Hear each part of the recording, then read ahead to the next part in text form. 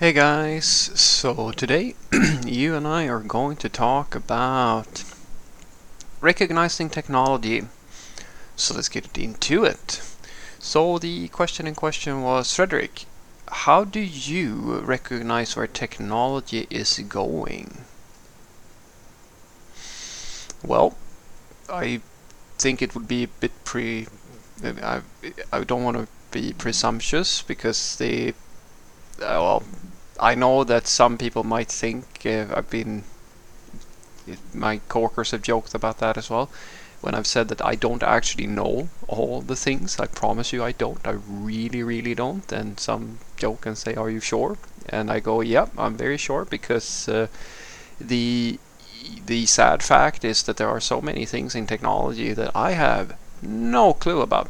None whatsoever. I find it very interesting, and I'm always on the hunt for someone who can teach me or show me something that might be new or not something that I'm all that familiar with. It's just difficult for me sometimes to find things that are still relevant to the sort of work that I do, and seems to be, which is the key thing here, useful to have an eye on.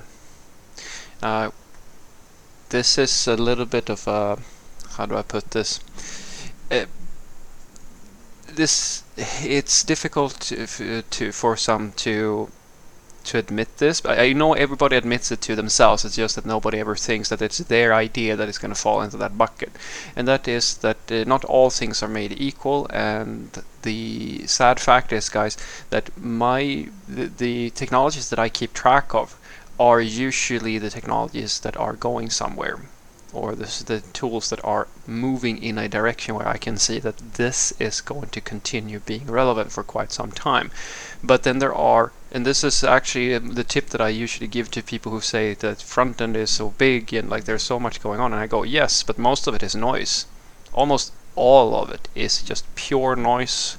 And when you get to develop a bit of a sixth sense for what is actually worth your time and investment, and what is just something that the people who don't have a strong understanding usually bet on. I mean, that doesn't necessarily mean that you or myself, in this case, I'm always right about this sort of stuff. But imagine if you're like a really serious stockbroker or like investment person or something like that, you can sort of you know the market so well that you know what's going to be a very bad investment and what's going to be a good investment, and so forth and so forth. And sure, sometimes there are these sorts of uh, like events that happen that go really, really big, become super, super popular, and then a lot of people hype it to the skies, and you go, yep. You can ride it up if you're really clever. You might be able to ride this thing up, but you can't, like, it's not a good long-term investment because this thing is going to come falling down on its ass very quickly. And these sorts of technologies, I never spend any time on them because I have no interest in investing in, how do I put this, transient stuff, if that makes sense, like short-term tools. I'll give you a good example, which is like I don't spend any time whatsoever looking into off-the-shelf CMS solutions, such as, say, WordPress, Gatsby, Django, etc., etc. That's not because these tools are not being used. It is just that I know that that is the direction, that the sort of development that is being done using those tools will never reach a point where it is considered to be the mainstream choices for large-scale systems development, which is this thing that I do. It's never going to get there because the trade, it's not designed for that level of development. It is designed for a different use case, so I don't need to I completely ignore it. And same thing with other technologies that I ignore them, not because I don't find it interesting to have a sort of understanding of it. I mean, I've built WordPress sites before and I've used Gatsby and so forth, but it's not something that I'm gonna like invest in because I know that it could be this thing can be around for 100 years most likely, and it's very unlikely that it's ever going to develop into something more than it is today. It could, I don't know, but that's the trend that I'm seeing. So when I look at the technology, I look at it in terms of relevance to the stuff that I am interested in. So when I look at, say, something like Kubernetes, now, how do I recognize where this technology is going? Well, it's the same thing I've spotted when I saw Docker. When Docker first came out, my first thought was, this is a very good investment to have a look at. The reason why I had that idea is very simple, because most of what you want within the software space today is circling around one very specific thing, and that is that you want more out of each unit of a software developer that you have. In other words, you need to create abstraction layers that simplifies the work process, deployment, and overall like the pipeline between the laptop all the way out into production for the software teams. That is the biggest challenge that the software industry is facing at this point.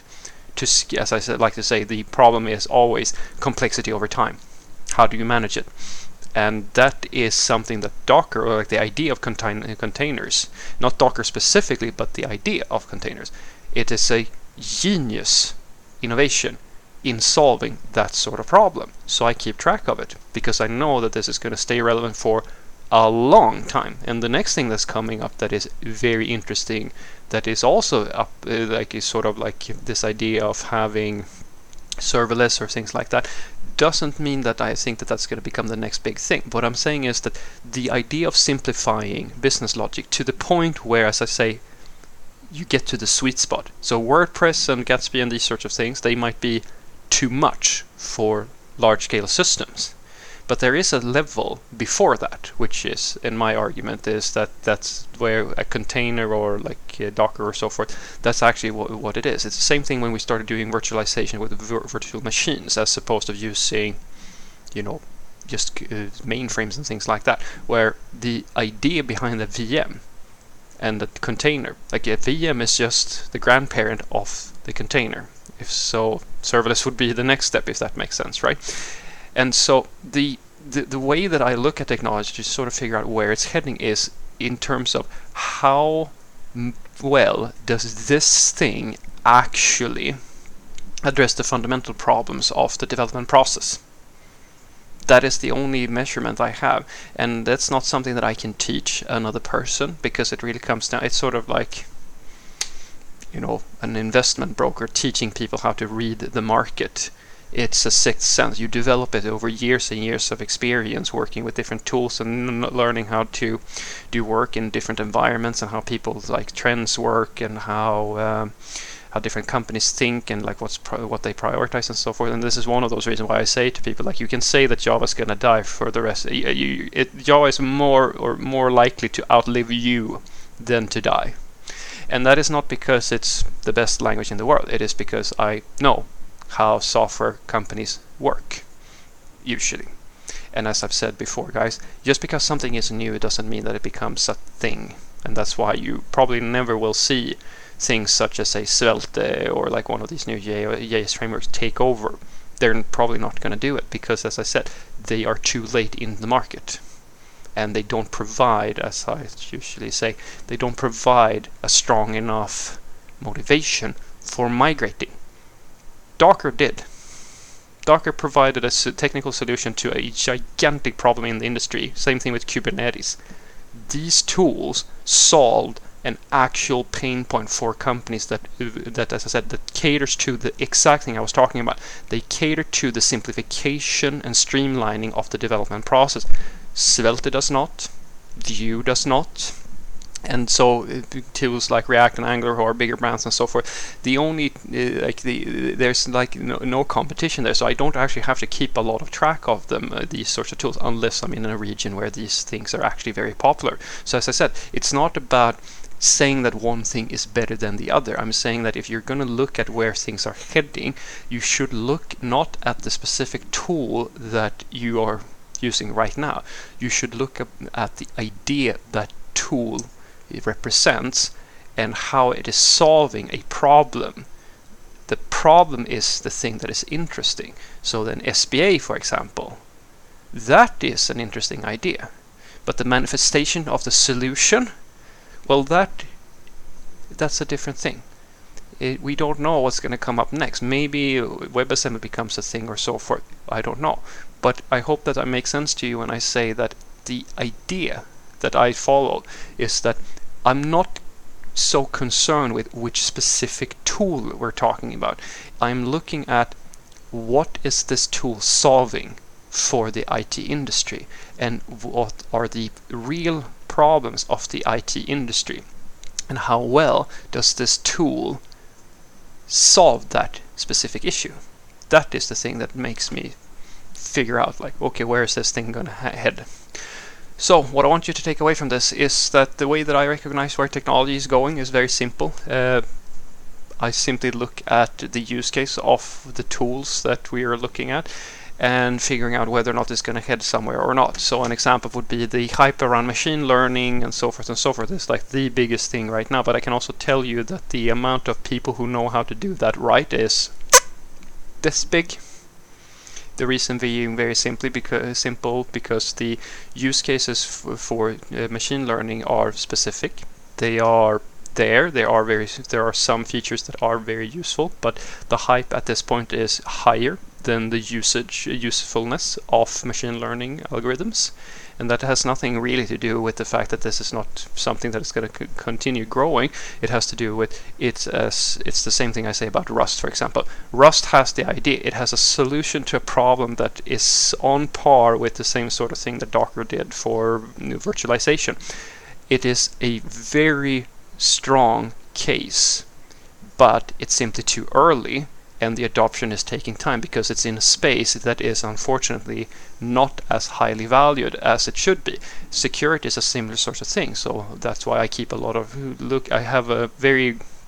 I keep an eye on the security developments and the tools related to security these days, because the need for IT security is growing. It's just that I also know that the IT industry is a lazy bum of an industry that doesn't care about security, because security is a cost that does not correlate to, as I said, delivery speed and simplicity and more code or like more usage of each individual developer. You can almost go as far as to say that the thing that IT loves, apart from like PR and coolness and recruitments and stuff like that, is how much can I squeeze out of each single developer.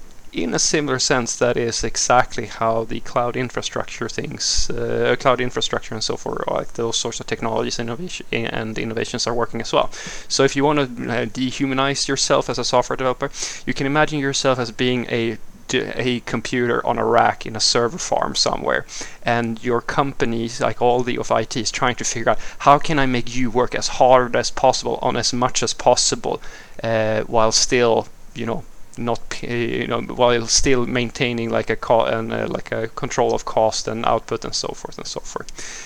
When you start learning how your industry works and you sort of start to see the patterns in how people make decisions in a company, and you see how companies conduct themselves, you start to figure out very quickly what's going to be a thing and what's probably not going to be a thing, and what's going to be a very short-lived thing that sounds like a good idea, but it's really just a hype. Have a great day.